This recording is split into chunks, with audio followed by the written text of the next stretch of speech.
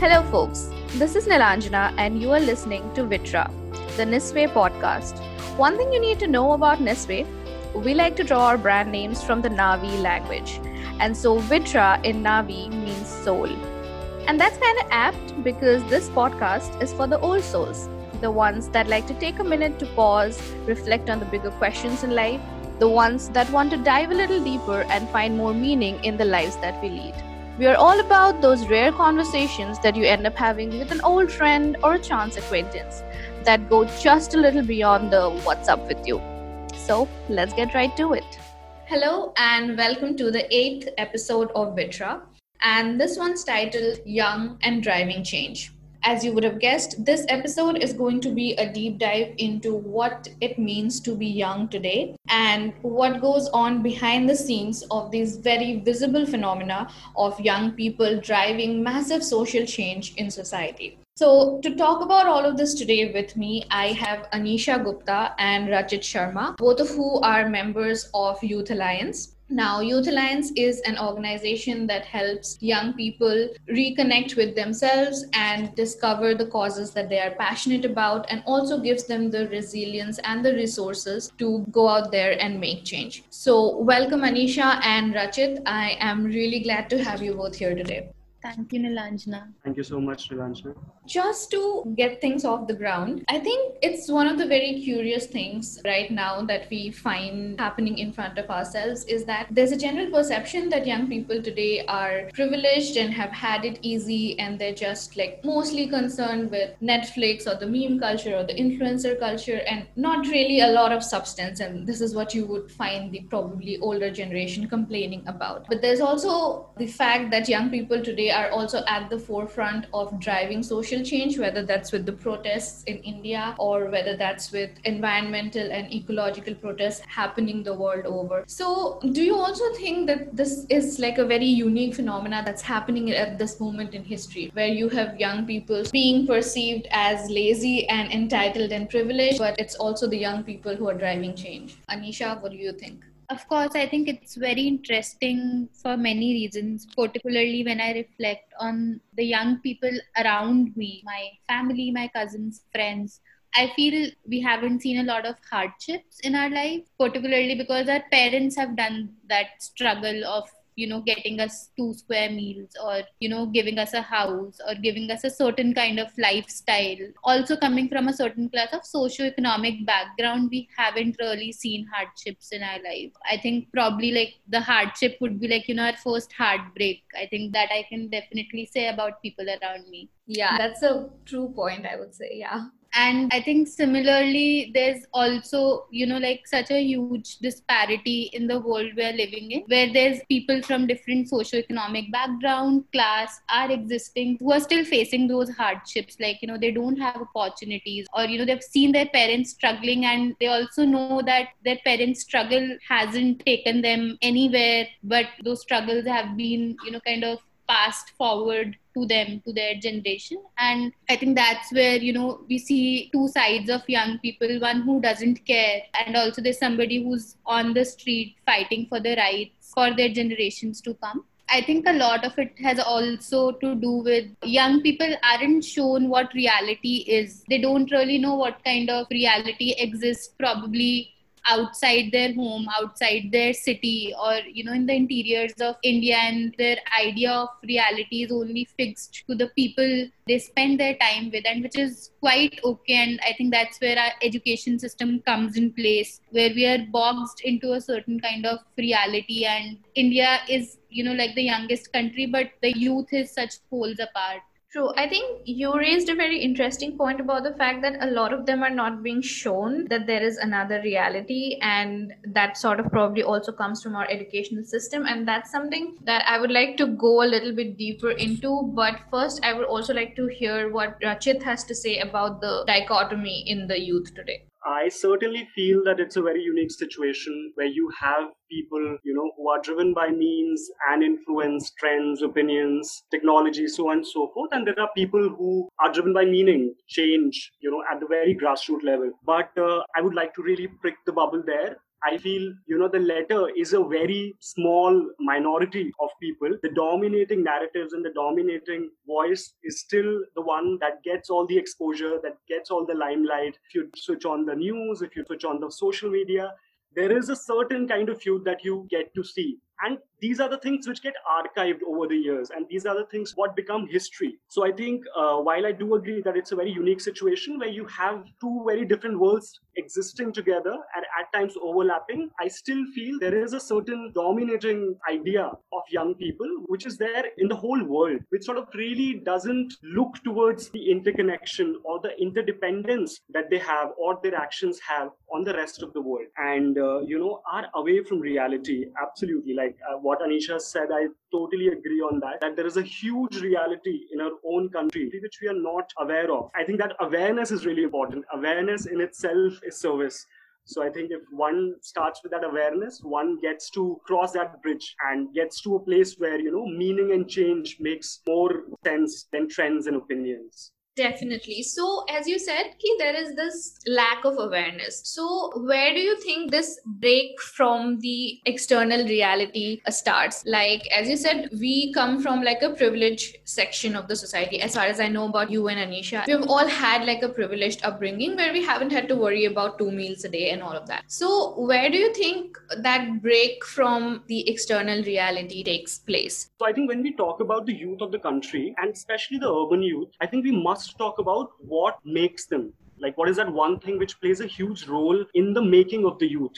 Or what are commons that we share? And I think their education plays the most integral and the most remarkable role. It is education that you and I really have in common, right? Like more or less similar kind of education. And while the education helps us develop discernment, critical thinking, literacy, numeracy, I also feel the education itself is a challenge to us, which also gives us blinders. The kind of education that we get is, of course, commercial and industrial in nature, which makes it a little elite, which makes it inaccessible. And there's nothing wrong with education being commercial, but when commerce is sold disguised as education, I think that's problematic. You're turning human beings into human resources. When we talk about education, we have a ministry of human resource development. It is more towards productivity. It's more towards produce and consume. You've been that cycle. And I think that education itself is very monocultured, which means it lacks diversity of thought. It also lacks the local wisdom which is there. So when you don't have those things, it's very linear. The subject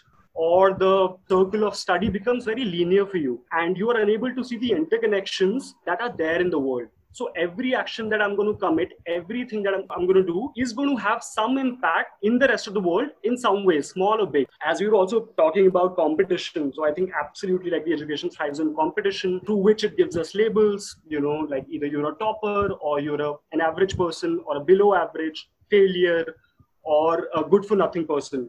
And I think at the end, competition really burns us out, the winner and the loser. We are not taught to collaborate. We are not taught to cooperate, which could be like more lasting, which could be more harmonious in that way. There is no experiential learning, which means there is a disconnection. There's a disconnection between urban, rural, self, system, work and life, and so many other things. I think the very knowledge of self, which I feel is the most important anchor, remains hidden. Like if we are not taught about how can I drive my uniqueness, how can I churn out my creativity, like that should be the very role of education, churn out the real potential of a person, right? And I think all of those things I feel missing in today's education, which is why we create our own realities and we are swept away like superficial things, products, market, trends, all of that. So yeah, I feel those are some of the reasons which drive us away from finding meaning. Very important points that you said. In school, we are not taught about a lot of the local context or a local wisdom that exists. And that just took me back to a lot of my social studies textbooks that used to say, okay, rice grows in these regions and wheat grows in these regions. And you're supposed to memorize all of that. And this is the geography of the place. This is the weather of the place. So whatever, all of that stuff. And you would memorize it as a list of homogeneous information that you're supposed to understand or like just have in your head for some exam. But you don't really know what goes into producing rice or producing wheat or the lives those people lead or the problems those people have. I think that becomes like a very key point of that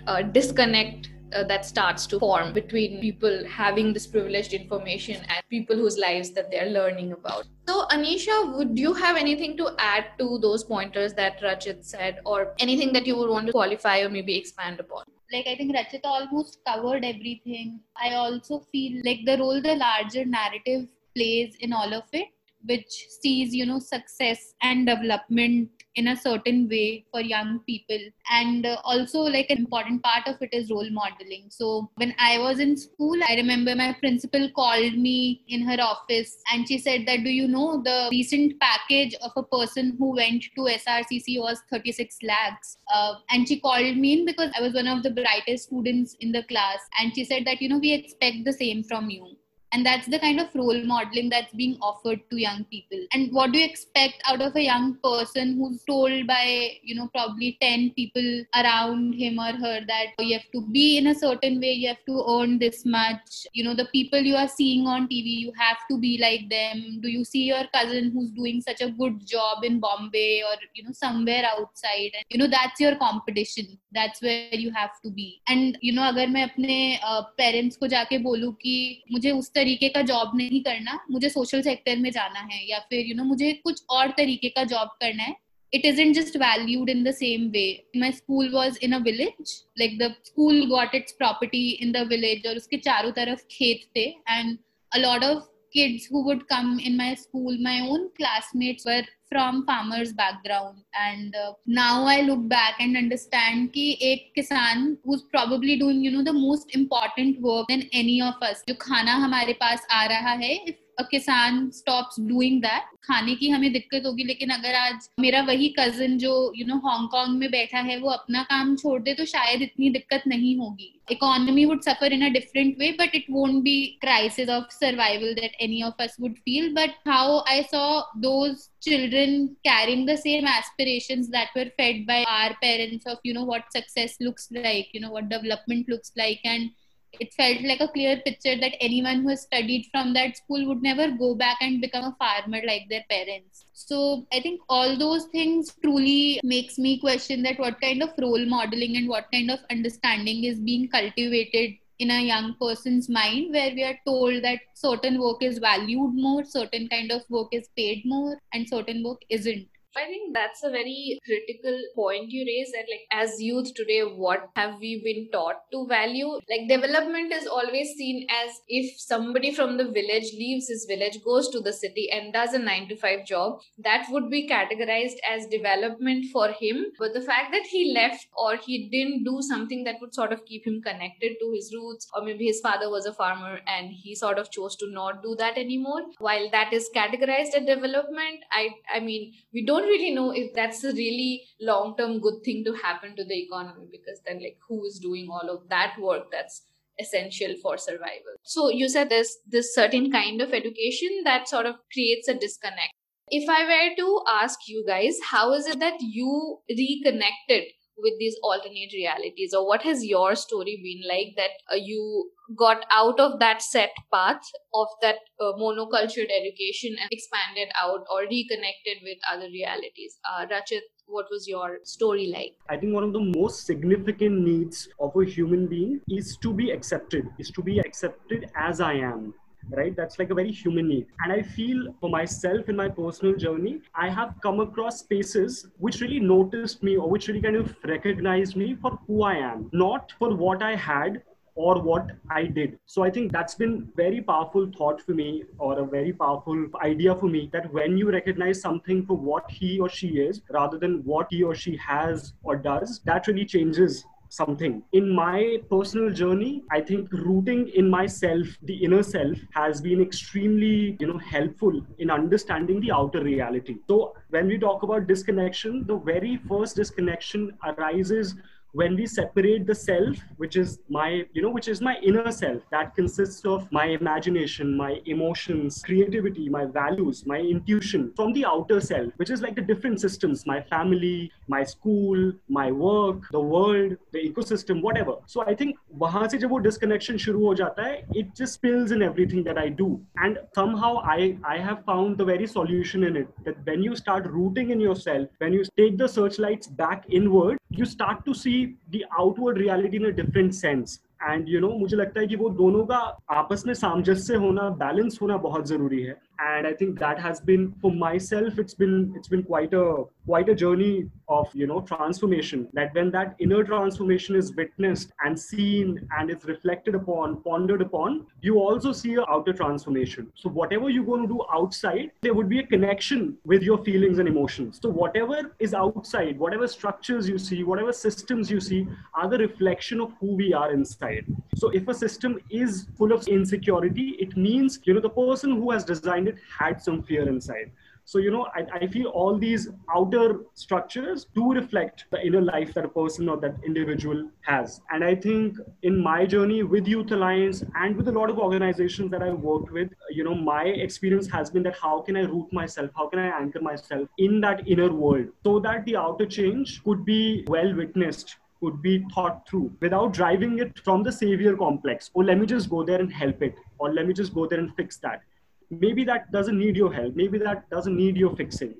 So how do you understand those little nuances when you go out there to change the world? Do you know yourself enough? Have you changed yourself enough? And I'm sure it's like a lifelong question and a lifelong quest for me.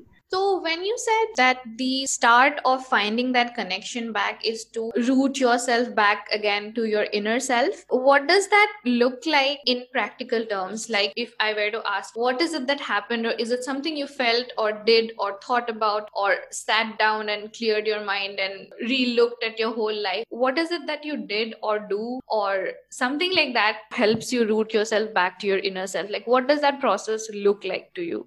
I think, Nilanjana, you had shared something about single stories. So there are a lot of single stories which we kind of, which we feed on. There's a single story of education, there's a single story of human beings, there's a single story of colonialism. Like, these are all single stories. I think for me personally, my journey started when I started seeing beyond single stories, beyond stories of separation, which separate things or which box things. It begins with curiosity, which is as abstract as it is practical. What plays the most important part when somebody is driven by curiosity or is reflecting on a certain questions or certain ideas? The most important thing at that point is to have a community, which kind of, trusts you, a community that you could fall on, a community that could have this reflection in certain ways collectively, because these are the things you would need a lot of support in, right? When you are challenging those single stories which have a dominant character, which is kind of really changing the world, you would need a certain kind of community to support you, to trust you, with whom you could be also vulnerable with your reflections, right? You don't want to be judged for your mistakes, for your meanderings, for your thoughts. And I think community has played a huge role, and I hope it's a practical thing in practical terms, that when you have people around you, or you create a community around you, which is not so judgmental, which is also rooted in similar values that you have, I think that really just kind of accelerates the pace of reflection, or accelerates the pace of that connection between the outer and the inner. That, at least in my case, has played a remarkable role. I think that's a very important thing that needed to be said, is that when you are challenging or breaking apart those single narratives in your head, it can get really lonely, because it seems like you're the only person who's thinking differently. And are you right? Are you wrong? Or like, why is it that you are sort of starting to think differently? And if you have a community around yourself to collectively reflect or that thinks along the same lines, I think that sort of helps you, or at least comforts you in a sense that this is not just you, or there's nothing wrong with you to try to think a little bit differently. Okay, so Anisha, what has the journey been like for you? When would you say was your turning point, or wanting to switch towards a more connected, holistic view of what reality is, or stepping out of the bubble? I think for me, it was a point where I decided that, I have to listen to myself and not to others. Like, I've heard enough people, for a good amount of my life, who were constantly telling me what to do, what not to do. Like, it just wasn't settling with me at all. And, it was somewhere around 2015 where I decided, like, a defined path of, studying, getting a job, securing yourself, earning money. All of that wasn't working for me, or it was lacking meaning for me. I want to try something that brings me closer to what I want to do to serve the society, or at least that looks more meaningful to me than spending all day in the company of books. And I applied for Gramya Manthan, which is a program that Youth Alliance does. I came across it through a friend who had just shared it on his Facebook wall, and I applied for it. I got through it, and it was like a task for me to kind of have my parents send me for that program. I think I was only 19 that time, and it was also my first time traveling alone to a different city. Okay. And I had to make up a lot of stories. Like, I had found courage to listen to myself, but I still hadn't found enough courage to share it with other people, or to to confront my father that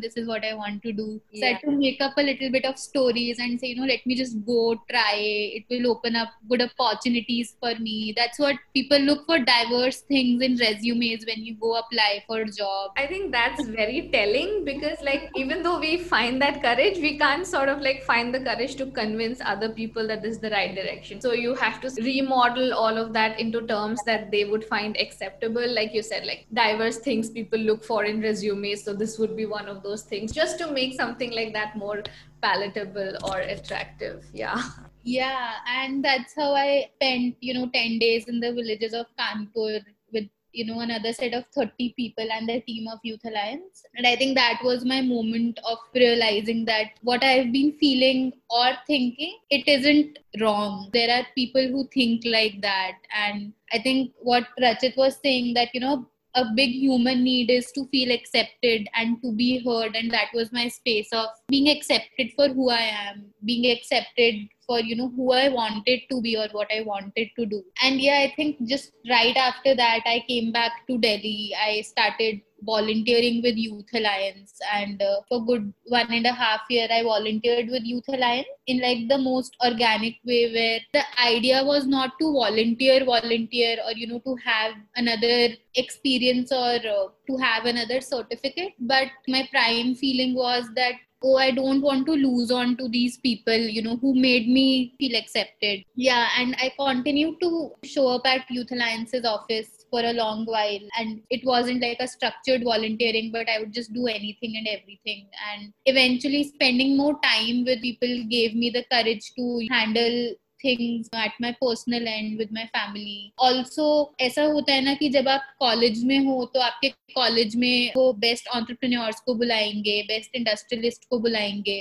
और वो आपको कुछ आके बताएंगे और आपको लगेगा, ओ हाँ, दुनिया तो ऐसी ही होती है, ऐसा ही करना है. But you just shift the context, you go and spend time in an NGO, and different social leaders would come in. People who have spent all their life working and serving a community will come in, and they will tell you something and you would align with it. Like, you would see a different perspective. And I think that's what happened with me. I think I just shifted my company, and that company felt right. I think that was the beginning of that holistic approach and following the dreams or calling.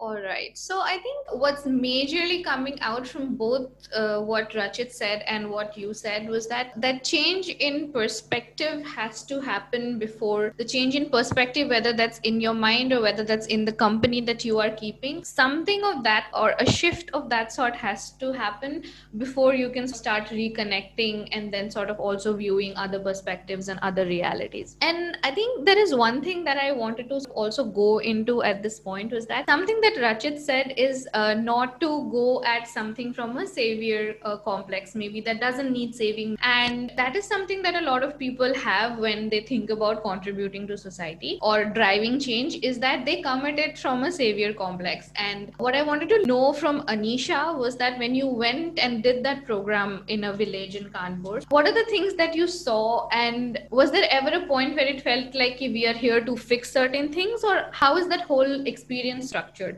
so that you don't come at it from a savior point of view? I think one thing that was shared with us right in the beginning was that change can't happen overnight, and we are here for just 10 days. So whatever you do, don't try to help people or don't make any promises to them. So the villages we were in, अभी वहाँ पे electricity 1 साल पहले ही आई है. वहाँ पे toilets नहीं होते, ज़्यादातर घरों में toilets नहीं होते. वहाँ पे खेतों में जाना पड़ता है, या फिर इस तरीके का माहौल देख के जब लगा मुझे कि, and not just me, but any urban youth would go there and see that it's lack of resources. Like, if somebody doesn't have electricity or toilet, like it's lack of resources, and we should do something that brings those resources to them. But I think just if we kind of hold on to ourselves in that moment and say that, okay, let me not see the scarcity, but let me see the abundance that's there in their culture. I think it shifts the way, we are engaging with the community. Then we are not trying to fix them or help them, but we are just being with them as they are and who they are. कि अगर वहाँ पे light नहीं है और light नहीं है इसलिए लोग साथ में बैठ के समय बिताते हैं और कॉमन स्पेसेस है इतनी, तो कम्युनिटी बिल्डिंग इतनी होती है, अगर उस तरीके से देख पाए, so you won't see any scarcity. And just I think like the Youth Alliance team played such a big role in bringing our attention to those spaces and in helping us reflect that these are the things that builds the community culture, and how does it take away from the feeling of that I need to give somebody something just because I have it. They probably might not need it, they probably might not have use of it, but how do we see the abundances that they have, and probably we can carry those abundances into our life. So can an urban youth think that they can carry something from a village which is yet to see electricity, which still doesn't have toilets, and they can see something and they can carry it back in their life in the cities? So that eye for equanimity was like, I think, one thing that helped us move away from the feeling of fixing.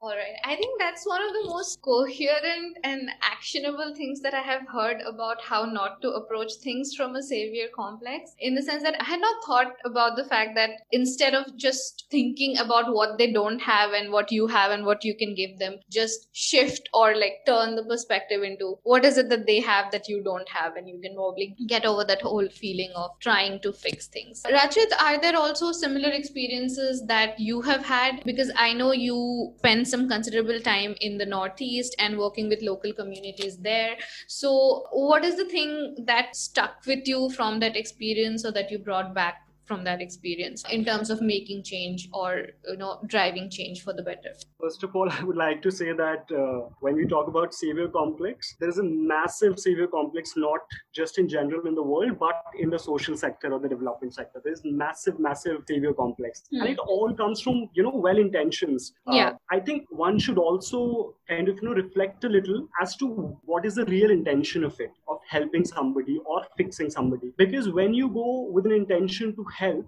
then that process of helping is more important than that person. So I kind of make it about myself, that I am helping someone or I am fixing something.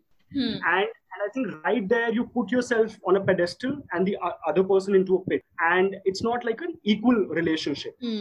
What I have understood and what I experience, like every time that we go for a programs, and even before that, relationships are more important. Like with human beings, you can't have these partnerships of like somebody's benefiting, somebody's paying. The relationship really is important for us to have like an equal opportunity to learn from each other. And I think that has been what Anisha also mentioned, that how do you start seeing the abundance, whether we are talking about a village or we are talking about a person. It could be some person who we think is the saddest, is in the most pitiful condition. But if you just drop that lens of scarcity and see the abundance, you'd see that every person would have some uniqueness which drives them. And especially, in rural communities, especially in remote places, just one thing, just one process of dropping the economic lens would make you see things in such a different light that it would be so surprising. Like for me, it has been such a turnaround,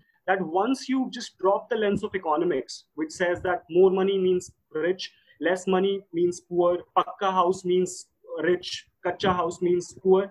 If you just kind of put that lens for some time away, you'd find that there is so much of richness, there's so much of traditional wisdom, there is so many practices which are really so much in harmony with the rest of the ecosystem. And then you start questioning everything that your education has taught you, everything that the single stories have taught you, everything that the story of separation has taught you. And I think it's all about kind of really dropping those lenses and opening some windows so that that equal opportunity could be created, where I'm also serving, but I'm also being served by the person. because they're helping me in understanding a different experience. They're helping me learn something new, and it's a very equal relationship. So nobody is kind of the savior and nobody needs saving. Right. So I think when you said about dropping the economic lens, and that is when you start to be able to see the richness, I think that also comes from the single story of development that we have been fed. As you said, like a pakka house means there are developed and rich and cultured people, and a kacha house means you're poor or sort of underdeveloped, and then you need saving and development and all of those things. And I think for me also, one of the moments when I started to see that in some parts was in college, when I was doing a project on the Naxalism movement, and I went into understanding or reading books about why there is this whole sort of extremist activity in that region, or why is it that people are anti-government or fighting with the government in different places. And when you go deep down into all of those stories and reasonings, I started to realize that it is because that we thought, or the mainstream India thought, that those people need development, so we will sort of give them this and give them that and take away their forests or take away their traditional learning and junk all of that and give them our own model of development. And that is where the problem started. So yeah, that whole economic lens plays a huge role in how we see ourselves or how we try to contribute to society, and that is probably one of the key shifts in perspectives again that has to happen for a lot of us, I think. All right, so I also wanted to know that, like, Youth Alliance is an organization that is helping youngsters connect to themselves or connect to the causes that they're passionate about. Now, you have seen people come to Youth Alliance, join different programs, and then rediscover themselves. So, do you think there is some sort of commonality or something, a common thread that runs through all of these young people who are coming into or are at this point in their lives where they try to break away from the traditional path of success and failure and this single story of development? I think a few similarities that one could see in the alumni and the people who joined the program, the leadership programs at Youth Alliance. First is that it has been a culture that more urban youth apply for different programs. But if I would really think about some sort of commonality at a thought level, I think it has to be that, curiosity is one. So we have a very long engagement process, which is the application process for any program that we do, where we try to connect with the person, like, in a deeper way, not just like, materially knowing what they do or, what they've been doing, but also who they are. And I think there, because I have kind of, run the engagement process for some programs, I felt that a lot of people who apply are curious, like they really want to know, first of all. Similarly, like, how our culture is, we want to help. So they come with a very genuine, very honest intention to help, which kind of, when they enter the program, some certain things happen, certain experiences happen, and it shifts. So I think those two things are major things that I find, the curiosity and that intention to help the other. Yeah, I could think of these two. Yeah, Anisha, anything that you would have noticed or any additions to what Rajat mentioned? I think one common thing is that, these people, they are in quest of something, and they have questioned the education system that they have been part of, in terms of that it hasn't led to fulfillment for them. There's something that's always still missing with these people, or there's something that they're always looking for, which goes beyond a job, which goes beyond, definitions of what success or security looks like. And I think that quest is something that I've noticed is quite common in these people. All right, so another thing that I wanted to understand from you was that, as Rajat pointed out in the beginning, when you're trying to reconnect with yourself, it is very important to have that whole community around you that accepts you and doesn't judge you or sort of helps you along that path. Do you think on a larger level also, for a lot of this change to happen or emerge or sort of actually become a reality in the society, do you think there is also a need to have a larger community or ecosystem of this set of people who think alike and larger ecosystem of change makers? How important do you think that is? I think it's very important, because definitely change can't happen in isolation, and especially when too many people are trying to bring change, it can't definitely happen in that isolation. I think what we are seeing in social space right now is that people come in with very genuine need of contributing to the society, but the competition has also seeped in the social space where NGOs are kind of almost fighting for same resources, same communities. Like their vision would be same, it's just probably the process would be different. And I think that deeply disrupts the process of change or the process of harmony or collaboration that can support in bringing the change at a larger level. I mean, it's almost as like in the system that we are fighting against or that we don't resonate with, we have become part of that system in the most traditional way of what does an organization look like, where should the funding come from, same colleges that we are going to look for volunteers, should those volunteers join Youth Alliance or some other NGO, all of that. So how do we kind of come out of that competitive mindset and enter into a space of collaboration for larger change is very much needed. And I think it's happening also at a lot of places where NGOs are coming together and creating like a very fertile ground for that ecosystem to be built, where they're saying that how can we learn from each other's strengths and how can we support each other in their areas of learning, or where they're probably not so good, and together we thrive. So I think that's a very interesting thing that you pointed out, that social sector is also becoming similar to the systems that it is fighting against. So the competition coming in or the lack of collaboration that's happening. But I'm assuming that's also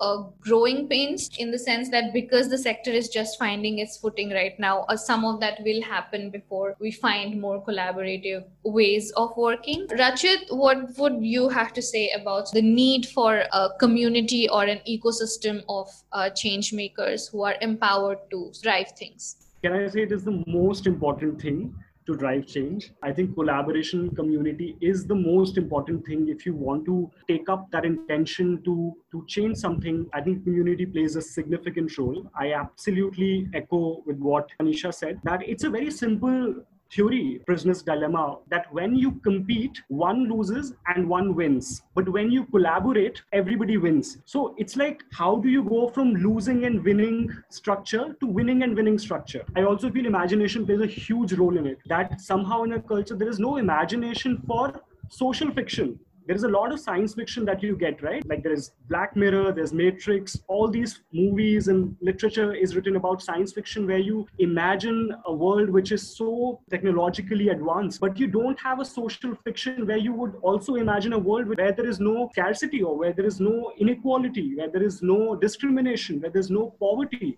I haven't come across such a, social fiction. So I think it also comes down to imagination. Like, together, how do we imagine a community? We give different words, society, structures, systems, but how can all of that be a huge, big community where diverse thoughts can coexist, where diverse colors and diverse gifts can coexist together? So I think imagination is also one of the significant players in this idea. I think the thing you said about social fiction, I think a lot of social fiction probably does exist, but that exists of the apocalyptical kinds, where something really bad has happened to the society, and then we have fallen down to the same tropes of creating inequality and mirroring the same systems that the previous society has. So like things going bad in terms of a society, we have fiction around that. But yeah, as you said, we don't have the imagination or nothing around things going really well in society. So yeah, I think that's an interesting thing to ponder upon. I've never thought about it like that, but true, that's something very interesting to think about. All right, so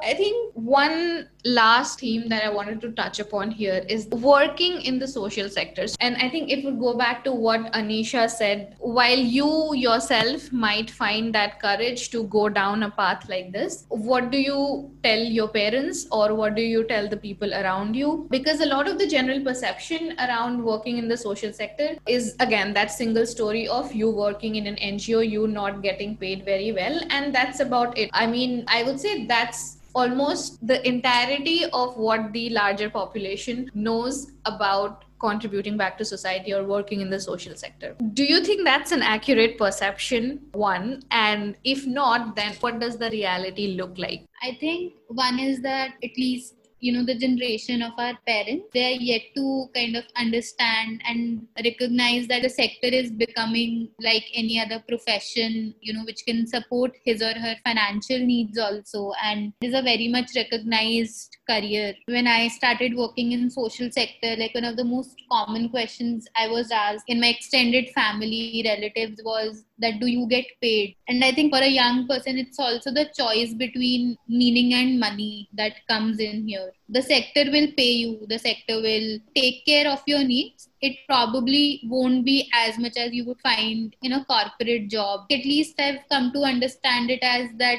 either you run like a short sprint or you run a long marathon. So if you run like a marathon, it's about meaning, but if you run sprints, then it's about money, and that's where a young person has to make choice. All right. The choice that you presented here, that is again, I think, a very good way to look at things. Rachit, what is your take on that? I feel the social sector or the development sector is becoming like any other, sector, any other cooperation. It is becoming very techno-managerial in nature. A lot of large, big NGOs do pay as much as the corporates do pay. But I think there, what very well Anisha, said, the question of money and meaning does come. It's a myth that, social sector or development sector really drive change. I think at most they are just facilitators. The change will come from the society, from the world, from people, from citizens. So I think it's a long journey of discernment. It's a long journey of reflection when you kind of enter the social space, because it in certain ways challenges the economic system. Right? Like it says that you can get more meaning, but less money. So right from there, you start to discern, like, what is more important for you. And in every choice of your life, that choice plays out. The relationships that one can form in a company or in a collaboration, there's a lot of social capital which lies there hidden. And I think it is this collaboration which helps us to find those gems. All right. So I think we have come a full circle talking about where the disconnect happens, to resolving that, to experiencing being in a community and driving change and making change and all of that. So if I were to ask you that, what do you think it takes to be an actual change maker, or somebody who's going to have a genuine impact on society, what do you think that takes?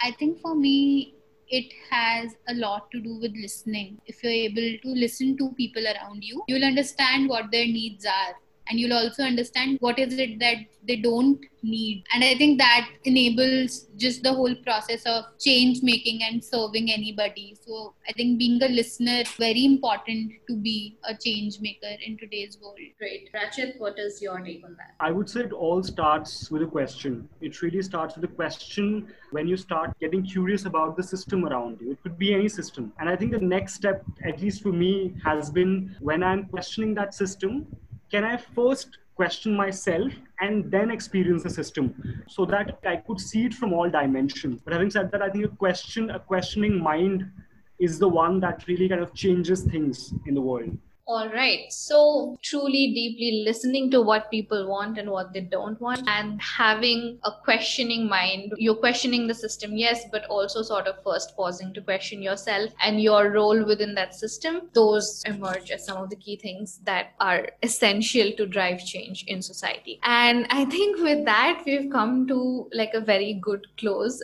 to our conversation in this episode. Rachit and Anisha, thank you very much for agreeing to be here and talk about all of this. And I think I personally got to hear about a lot of new perspectives that I was probably aware of in some ways, but had not really thought about it this deeply. And I very much am grateful to you guys for bringing those perspectives to me. And I hope our listeners would also feel the same. Thank you, Nilanjana. Thank you. All right, folks. So this is all we have for this episode. And I hope you also found new ways of thinking and new perspectives here. And we'll be back to you with another episode very soon. Till then, this is Nilanjana signing out.